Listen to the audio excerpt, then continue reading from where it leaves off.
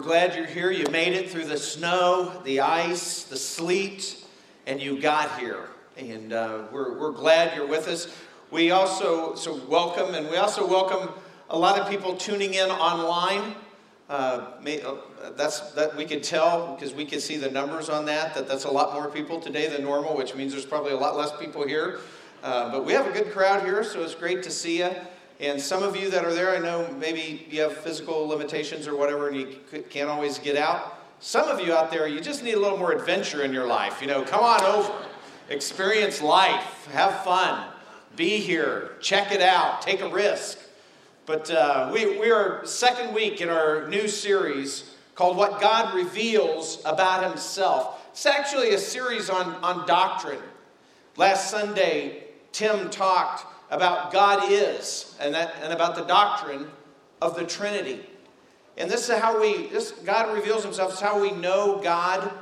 And it's through series like this that we recognize in just reading the Bible that the God we worship has revealed Himself, and He's done that in a general way. We'll talk about that today, and a specific way, like we talked about last week.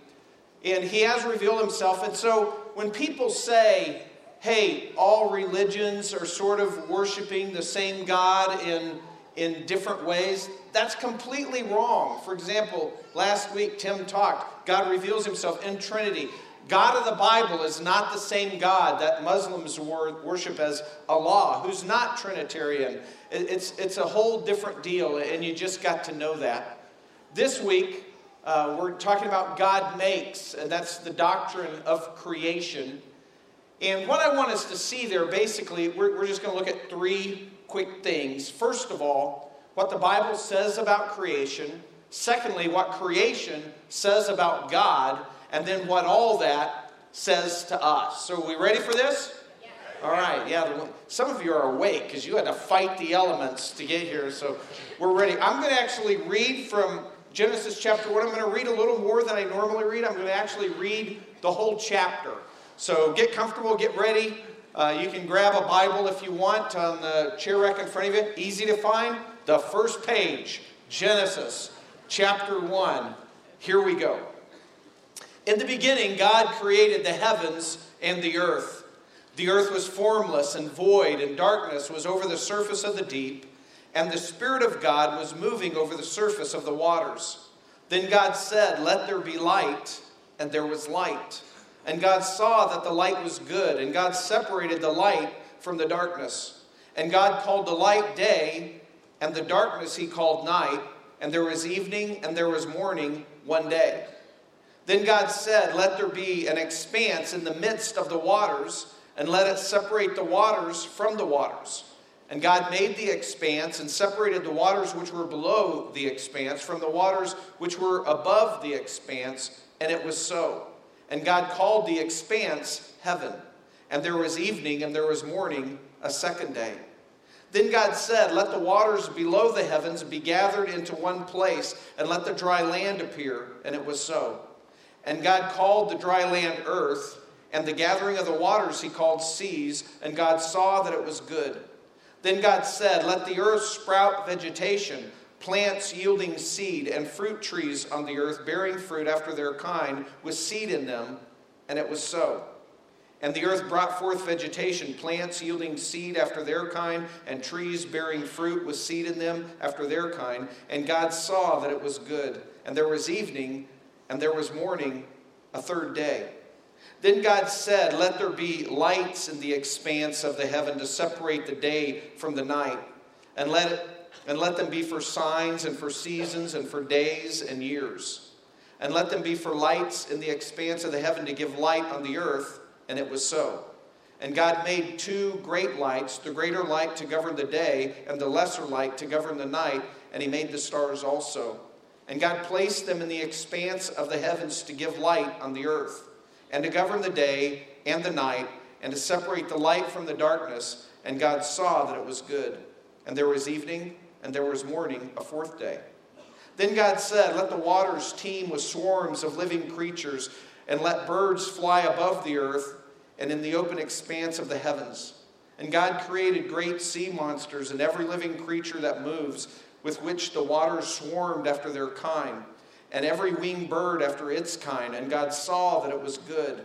And God blessed them, saying, Be fruitful and multiply, and fill the waters in the seas, and let the birds multiply on the earth. And there was evening, and there was morning, a fifth day. Then God said, Let the earth bring forth living creatures after their kind, cattle and creeping things, and beasts of the earth after their kind. And it was so.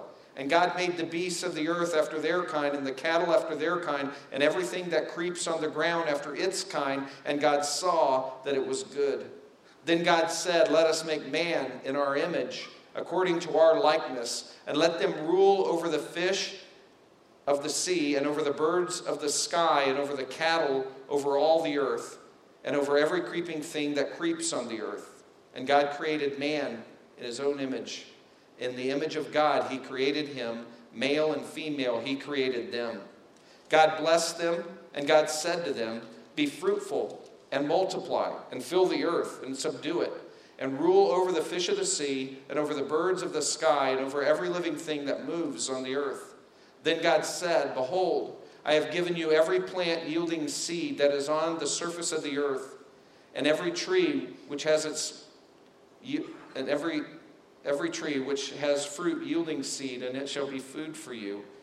And to every beast of the earth, and to every bird of the sky, and to everything that moves on the earth which has life, I have given every green plant for food. And it was so. And God saw all that he had made, and behold, it was very good. And there was evening, and there was morning, the sixth day.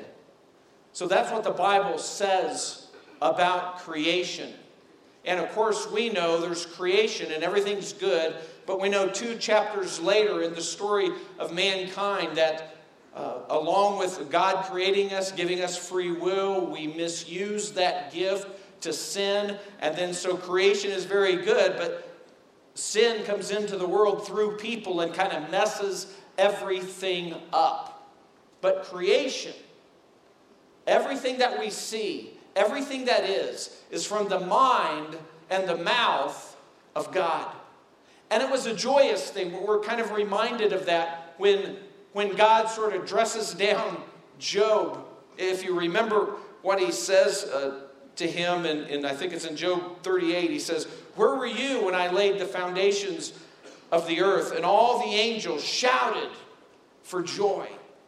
I mean, the creation was a joyous time. Angels are spectators at creation, and they're shouting for joy. It'd be like us maybe seeing our first fireworks display, where we're just, whoa, wow, ooh, cool. You know, that's kind of the picture we get, that God did something amazing. It was joyous. It was celebrated. And, well, if that's what the Bible says about creation, well, what we need to consider next is what creation says about God. The psalmist in Psalm 19, verses 1 and 2 says, The heavens are telling of the glory of God, and their expanse is declaring the work of his hands. Day to day pours forth speech, and night to night reveals knowledge. What's he saying? Hey, everything that God's created, everything that we see, we get a glimpse of the glory of God through creation. Creation is declaring God's glory to us. Creation tells us a lot about God, and I want to go through some of those things. But before I get to that, I feel like I need to address science. Because we'll have people in here that believe that the Bible and science conflict. And I just want to keep people from doing the very uninformed thing after the service, which is to say something like, well, hasn't science proven that God didn't create the world? Which is wrong. And why is that an uninformed thing to say? Well, because here's what science is. Science is the observation of data. So we have data, you'll have a theory, and you'll want to test your theory. So you'll test it, you'll observe, and then you keep all the data that you find out about it. And if the data doesn't match the theory, then you adjust the theory, you eject that theory, and you come up with a better theory that seems to match the data that you find. But sometimes something else happens. Sometimes scientists hold on to a theory so strongly that even when the data shows that that theory isn't correct, instead of adjusting the theory, they keep looking for more data and they just ignore the data that doesn't line up with their theory. Well, why do they do that? Well, there's a reason for that. And that is because every time a scientist interprets data, which is what science is, just cataloging, observing data, every time a scientist does that, he does that through a philosophy, and there's two philosophies. Since the time of Darwin, the philosophy that's dominated the scientific world is called naturalism.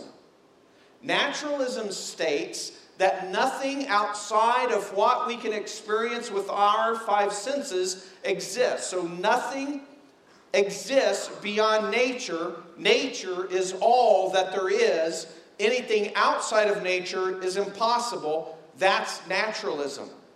So when you start looking at the data and you have this narrow scientific philosophy of naturalism, then when things seem to point to things outside of nature, you have to ignore that because your philosophy says that can't exist. But that philosophy is too narrow for the evidence that science has discovered. And so there's only two philosophies. So the other philosophy is naturalism plus.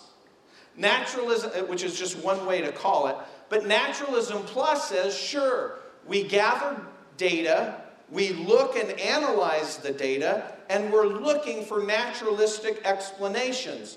But if the evidence that we find does not fit any naturalistic explanation, naturalism plus is broad enough to say, well then, secondarily, it could be something else, and it's broad enough minded to say there may be something at work outside of nature. Naturalism doesn't allow for that possibility. Naturalism plus does allow for that possibility. Does that make sense? So every scientist, before they look at the data, they approach the data with a pre-existing philosophy, which is either naturalism, it can only be nature and there's no other possibility, or naturalism plus. We're looking for natural explanations, but if that is not the best fit for the theory or for the evidence that we see, then we will at least open our mind to it could be something outside of nature. That's the difference. So, the divide is not between faith and science. It's not. The divide is between science and the philosophical system that you're using to interpret the data. It's a philosophical divide, not faith and science. Nothing in science disproves what I just read in Genesis 1. It's only things that are data that is interpreted with a strictly naturalistic explanation. Well, so the next question is, well, okay, Kevin, what is the data that you're saying? Is there any data to support naturalism plus over naturalism? There is. There's tons of data to support that you should come with the philosophy of naturalism plus and not just naturalism. So what is that? Well, first of all, there's complexity in nature. You see, back in the day, science thought that a single cell, for example, was amazingly simple. That just had, a dozen parts to it. A very simplistic thing. Now, science knows that's not the case. As a matter of fact, smaller than a single cell, one strand of a DNA molecule has enough information that would fill 1,000 books of encyclopedias, 1,000 pages. So 1,000 page books, it'd take 1,000 page books of, say, an encyclopedia. By the way, for you young people, encyclopedias were these big sets of books that before we had computers, we looked up to find. Anyway, yeah, so just had a lot of information. And so let's say that this, and actually the stack would be much higher than this, every sentence and every letter has to be in the exact correct sequence for this DNA molecule, smaller than a living cell, to work. That's what we're saying. And the question, what we're saying is, the complexity we see in nature is way more complex than we ever thought. The question is, where is all this information in the exact right order coming from? Now, we'll talk about things in science like cloning and this and that, the other thing. And so we understand that, say you have a DNA molecule, we understand that sometimes, very rarely, some of the information is missing. And what happens? That DNA molecule can't live. Or sometimes the information that's here gets scrambled. And then we have, and then usually the DNA molecule can't live, but sometimes then we'll have a mutation. A mutation is the scrambling of the information that's already there. No new information. That's where you have a calf and it has 5 legs. Very rare, but it happens. But the 5th leg never helps the organism. The scrambling is never productive. It's always destructive. For example, a calf with 4 legs can run faster than a calf with 5 legs. The 5th leg is a hindrance. Or the fruit fly. Science makes a big deal about, they can make fruit flies now. They can genetically scramble it intentionally and come up with a fruit fly with 4 wings. But a fruit fly with 4 wings cannot fly near as well as a fruit fly with 2 wings. Every time you scramble the information, it harms or kills the organism. Now here's what science is built on. The whole simple to complex is this. Okay, so you start with a simple organism, your first organism. Here's the problem with that. And you get to this. Where did all that information come from? Encyclopedias full of information, 1 million pieces of information. Where did that information come? If there's nothing else around, where did it come from? Way more complex. This argument points that we should be interpreting scientific data with a naturalism plus philosophy. Not just naturalism that goes, well, it just invents itself somehow. Makes no sense. Big Bang Theory.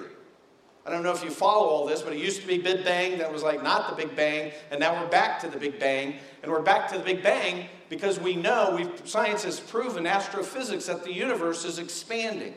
Well, if the universe is expanding, if you reverse that, that means it used to be smaller, smaller, smaller, and now you've come to a point in time where the Big Bang Theory says there was a moment when time, energy, and matter came into being. That there was nothing before that, and then there was something in the physical universe. Wow, that sounds a lot like what I just read out of Genesis chapter 1. We would say, yeah, that's what the data says. That's what we would say. But scientists with a naturalistic philosophy that's filtering all their interpretation of data, they don't see that. That there's a causer. Second law of thermodynamics, that basically everything is winding down. Well, if everything's winding down, that leads us to the question, who wound it up? How did we get started? How did all that happen? How did something come from nothing? All that kind of thing. And then there's irreducible complexity, one of my favorites, which is just basically saying irreducibly complex means that organisms and even parts of organism it can't evolve. The best example of that is a mousetrap. Again, we used to think a single cell was just, had a dozen working parts. It turns out that a strand of DNA is just a piece of a single cell with millions of pieces of information. So we don't know of anything that's this simple. A mousetrap has 5 working parts. Just 5 parts. We don't know of anything in nature that has only 5 parts. But let's just take this. Let's just say if it was just 5 parts. Okay, well, what do you have here? You have a base, 1 part.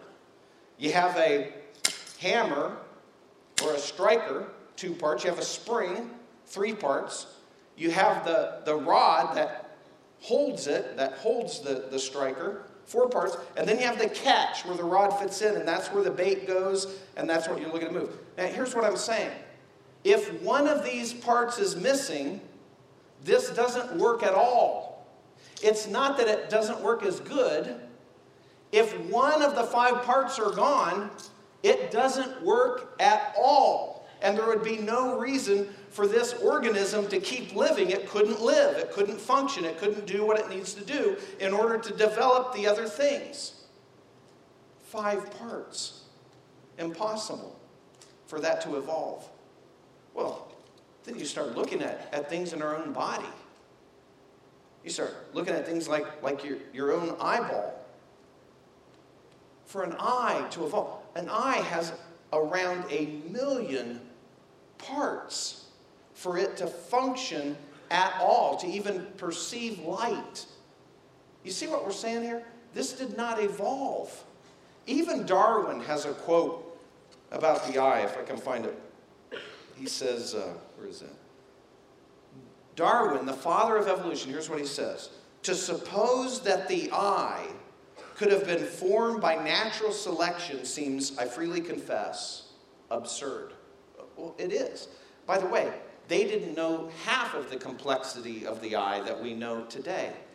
You see, half an eye doesn't help you. 5% of an eye doesn't help you. 95% of an eye doesn't help you. So there's no way that this gets passed on. Even if it did, you still have this huge problem to say, okay, for the other half of the eye, where's the information coming from? Where are you getting that? Same thing. Our heart. We know our heart's a muscle. It has chambers. It beats. It pumps. It needs... The point is, if any of those things are missing, the heart doesn't work at all. It's not advantageous to have half a heart. If you don't have chambers in your heart, it doesn't work. If you don't have a muscle in your heart, it doesn't work. If you don't have a circulatory system, it doesn't work. If you don't have blood, it doesn't work. If you don't have capillaries, it doesn't. You see, all of that has to appear at the same time. Because if any of those pieces are missing, it's not advantageous. Does that make sense? See, that's the problem with evolution. Now, and please understand me.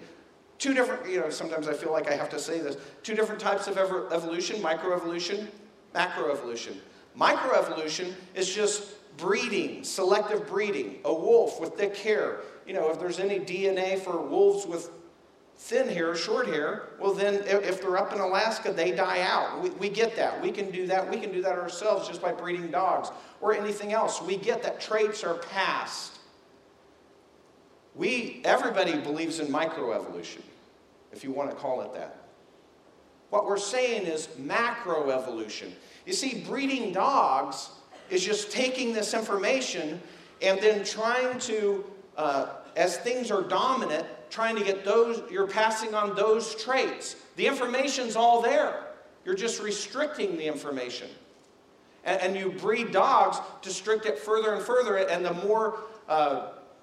longer the line, the more sure you're going to get the dog you're trying to breed, that you're breeding together, We get that. Information's already there. But for a dog to become a cat, all of a sudden you have the dog's DNA, and somewhere you got to put in a cat's DNA. It doesn't work. Or for a cow to sprout wings, that will never happen. It's not in there. Right? That's what we're saying. That doesn't happen. Irreducible complexity and just the problems with the evolutionary theory. And then, of course, the evolutionary theory has no explanation for life. Life. Life itself. It doesn't happen by accident. That makes no sense. Remember, for life to happen, intelligence had to be involved. And here's how I can illustrate that. We can assemble the brightest scientists in the world and put them in the most advanced laboratory we have, and they cannot create life. They cannot create a seed that will sprout with life. Do we get that? I mean, we talk about cloning and all this stuff. What we're taking is we're taking life that already exists and we're messing with it and manipulating it. But if you said, no, you can't start with life, you've got to start with non-life, they can't create a seed. All the intelligence in the world. But we think, naturalistic scientists think, oh, that just happened. Not did it just happen, it happened over and over and over again. Why would they believe something that seems so crazy? Because of their philosophy before they get to science. Has to be a naturalistic explanation, is what they would say. So here's what I'm saying. When you look at all the evidence, first of all, it points us to a naturalism plus philosophy. Because the weight of the evidence is showing us that there has to be something outside of a naturalistic explanation for what we observe and see in scientific data. The accumulative weight of the evidence becomes convincing. The theory that there is a God who made the world accounts for the evidence that we see better than the theory that there is no God that made the world. Does that make sense? Wow, does that make sense? Are you tracking with me? Yes. The theory there is a God. All right. So now what does creation tell us about God?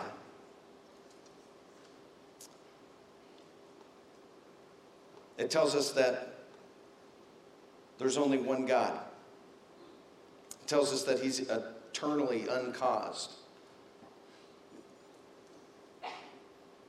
Creation tells us that God is Trinitarian. This is all just from the first chapter.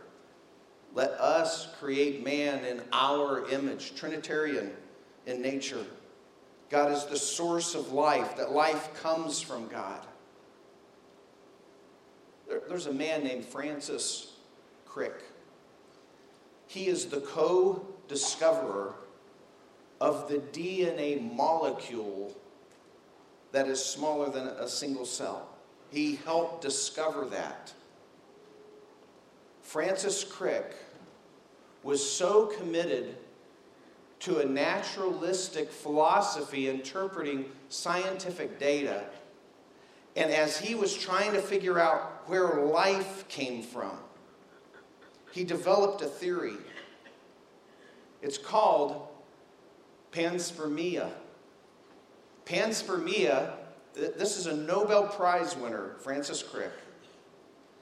He comes up with a theory, panspermia, that says life didn't start here on Earth. It was seeded on Earth from somewhere else in the universe by aliens, extraterrestrials. This is a Nobel Prize-winning scientist, the co-discoverer, and he did a great job with that, of the DNA molecule, the double helix.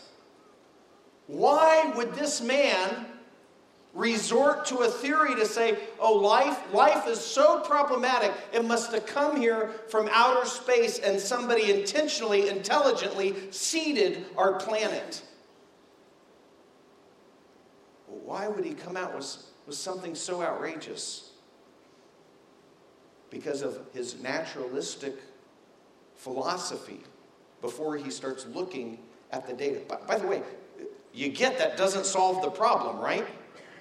Oh, somebody was alive, something was alive and brought life to us. That just backs it up a notch. But that's his explanation. Nobel Prize winner. Because he has the wrong philosophy.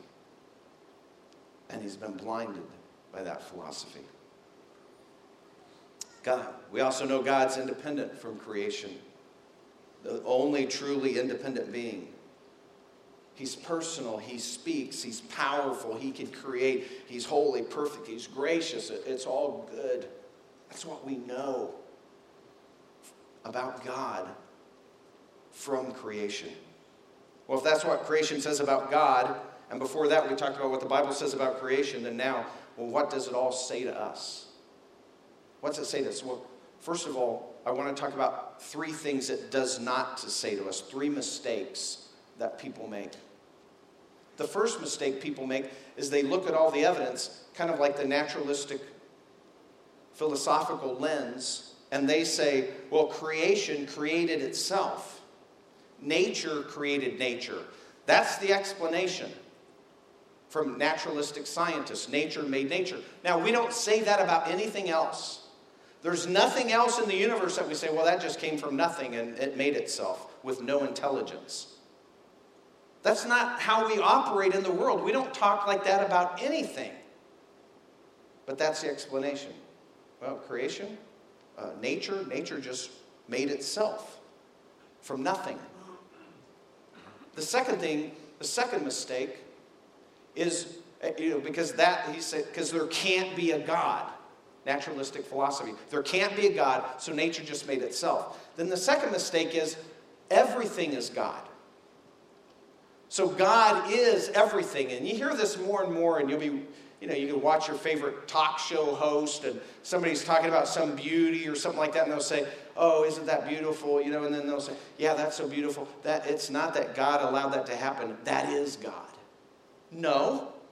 God is separate from creation, we know from Genesis chapter 1. God is not everything. If God was everything, then, which is pantheistic, then that would mean that God is evil. God is cancer. God is bad things. Well, God isn't. He's separate from creation. So don't go to pantheism. Don't go to nature created itself. Don't go to pantheism. And then the third mistake is deism. And that's simply, and a lot of people start falling back because of the weight of the evidence. Even scientists now are starting to fall back to this position to say, okay, there's some uncaused causer that people refer to as God, and he sort of got the ball rolling. He sort of wound up the clock. He created the first things, and then he let it go, and he walked away. And now it's running down. Second law of thermodynamics. And so he just left it to see what happened. And you know what? When we read Genesis 1, 2, and then chapter 3, we would expect that maybe God would consider that. I mean, he made us. He made us in his image. He gave us free choice. And we rebelled and sinned against him, brought sin into the universe, messed everything up. And it could be that he walked away. But the whole Bible, his whole Revelation is a story from Genesis in the Old Testament to Revelation in the New Testament, the total unfolding drama of God's redemption of mankind and his redemption of the world. He doesn't walk away. He stays involved. He sends his one and only Son into our world to make a way, to redeem us. To allow us to be able to respond to him, which is a gift in itself. Okay, if that's what not the conclusion we should come up with, what's the conclusion? What does it say to us, all this? Well, first of all, we're reminded that we're created in the image of God. By the way, us being created in the image of God is the basis of all human rights and all civil rights. You see, atheists, they have it wrong when they say there is no God, but they insist on human rights. That's inconsistent. Because if there is no God, if we're just an accidental collection of molecules and somehow gain consciousness, then the only law is survival of the fittest. And that's all that matters. Who passes their genes? That's the law. And there is no right and wrong, and there is no morality, and there is no meaning and no purpose in life. It's just an accident. That's how nature is. An anteater doesn't walk along and come to a huge colony of 50,000 ants and go to town on it. And we don't look at that and go, genocide! 50,000 ants! Nobody does that. But all of us, atheists and Christians alike, when ISIS blows up a mall or some dictator starts killing a segment of his people, we say that's genocide, that's an atrocity, that's wrong. Well, where'd that come from?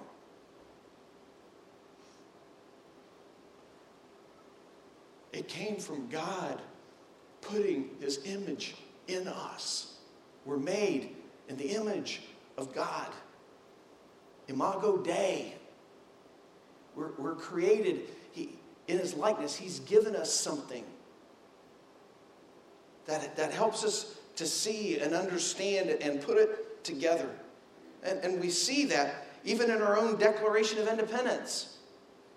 By the way, our country, founded primarily by Christian men. Here's what it says. We hold these truths to be self-evident. We hold these truths to be that you can just see them. They're just there. They're obvious. We hold these truths to be self-evident that all men are created equal. Well, where did they get that? Well, it tells you that they are endowed by their Creator with certain unalienable rights. You see, that's what all morality, all human rights, all civil rights are based on. God as our Creator and giving us all dignity and worth. Not that we earned it, not that we're smarter, not that we're richer.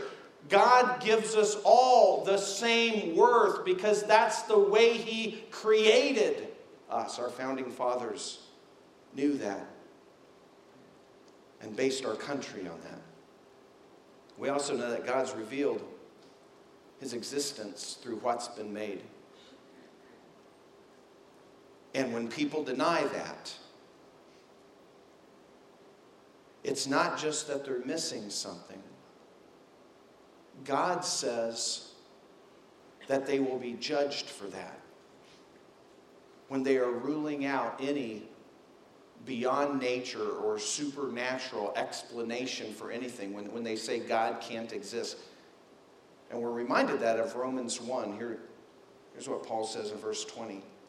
For since the creation of the world, his divine attributes, his invisible attributes, his eternal power and divine nature have been clearly seen. What? Being seen. Since the creation of the world, his invisible attributes, his eternal power and divine nature have been clearly seen, being understood through what has been made, so that they are without excuse. For even though they knew God, they did not honor him as God or give thanks, but they became futile in their speculations, and their foolish heart was darkened. Professing to be wise, they became fools. That sums up the naturalistic philosophy that causes people to interpret scientific data unlike we would interpret anything else. And then one last thing, since we know God exists, what's this all say to us? Well, since we know God exists through the general revelation he's given us, follow the logic. If God's made us, and through creation we know, wow, he is smart, and he is powerful, and he is good. Because look at it, it is good. If he did all that, and then he revealed, he's saying, because I've done all this and it's all around you, you should know that God exists. That's not enough to have a relationship with God, but just to know he exists, you should seek him. But then, because he made us rational beings who could contemplate God, he made us this way, then we would logically expect that God would reveal himself further in a specific way so that we could actually know him. And he's actually done that through his word and through his Son, Jesus Christ, who came as part of God's plan to make the world right again. And we're still in the middle of that process. But each one of us now has an opportunity to turn to Christ and put our trust in him. And he will help us to do that. And it will come into our life and change us forever. Here's what I'm saying.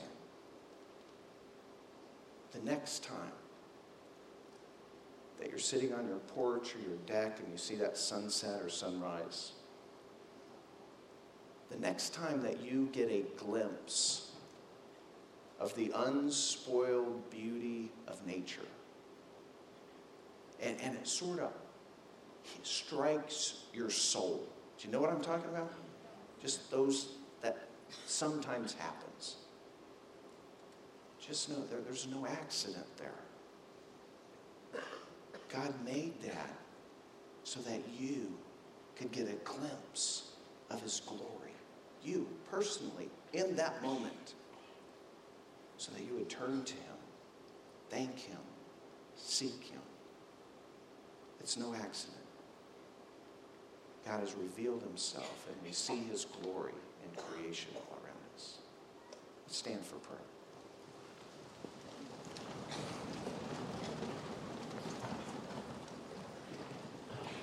Father God in heaven, we thank you for who you are, and we thank you for creation and creating us. And Lord, giving us amazing gifts that we can think and process and choose to do right and wrong. Lord, but also recognizing in that gift that we've all been corrupted, that we're totally messed up in our sin, that you've made a way for us to be forgiven. God, we thank you for that. And for those of us who are believers, Lord, help us to just reaffirm these things that we know. And help us to be able to communicate them to others, to help them to see you. Father, for those who aren't believers, we pray that you would draw them to yourself right now. Or that you would be continually drawing them, revealing yourself, drawing them. Or that they would cross the line of faith, have a relationship with you forever, that you're freely offering through no merit in us. God, we pray that would happen through grace. And it does happen through grace, but also through Grace Community, right here, through our church family. God, thank you. In Christ's name we pray. Amen. If any of you want some follow-up, or maybe this is the first time you've heard this stuff, pastors are in room 1 right over there. We'd be happy to talk with you, clear anything up, or just have a discussion. Otherwise, have a great day. Enjoy the weather. Okay? Have fun. You're dismissed.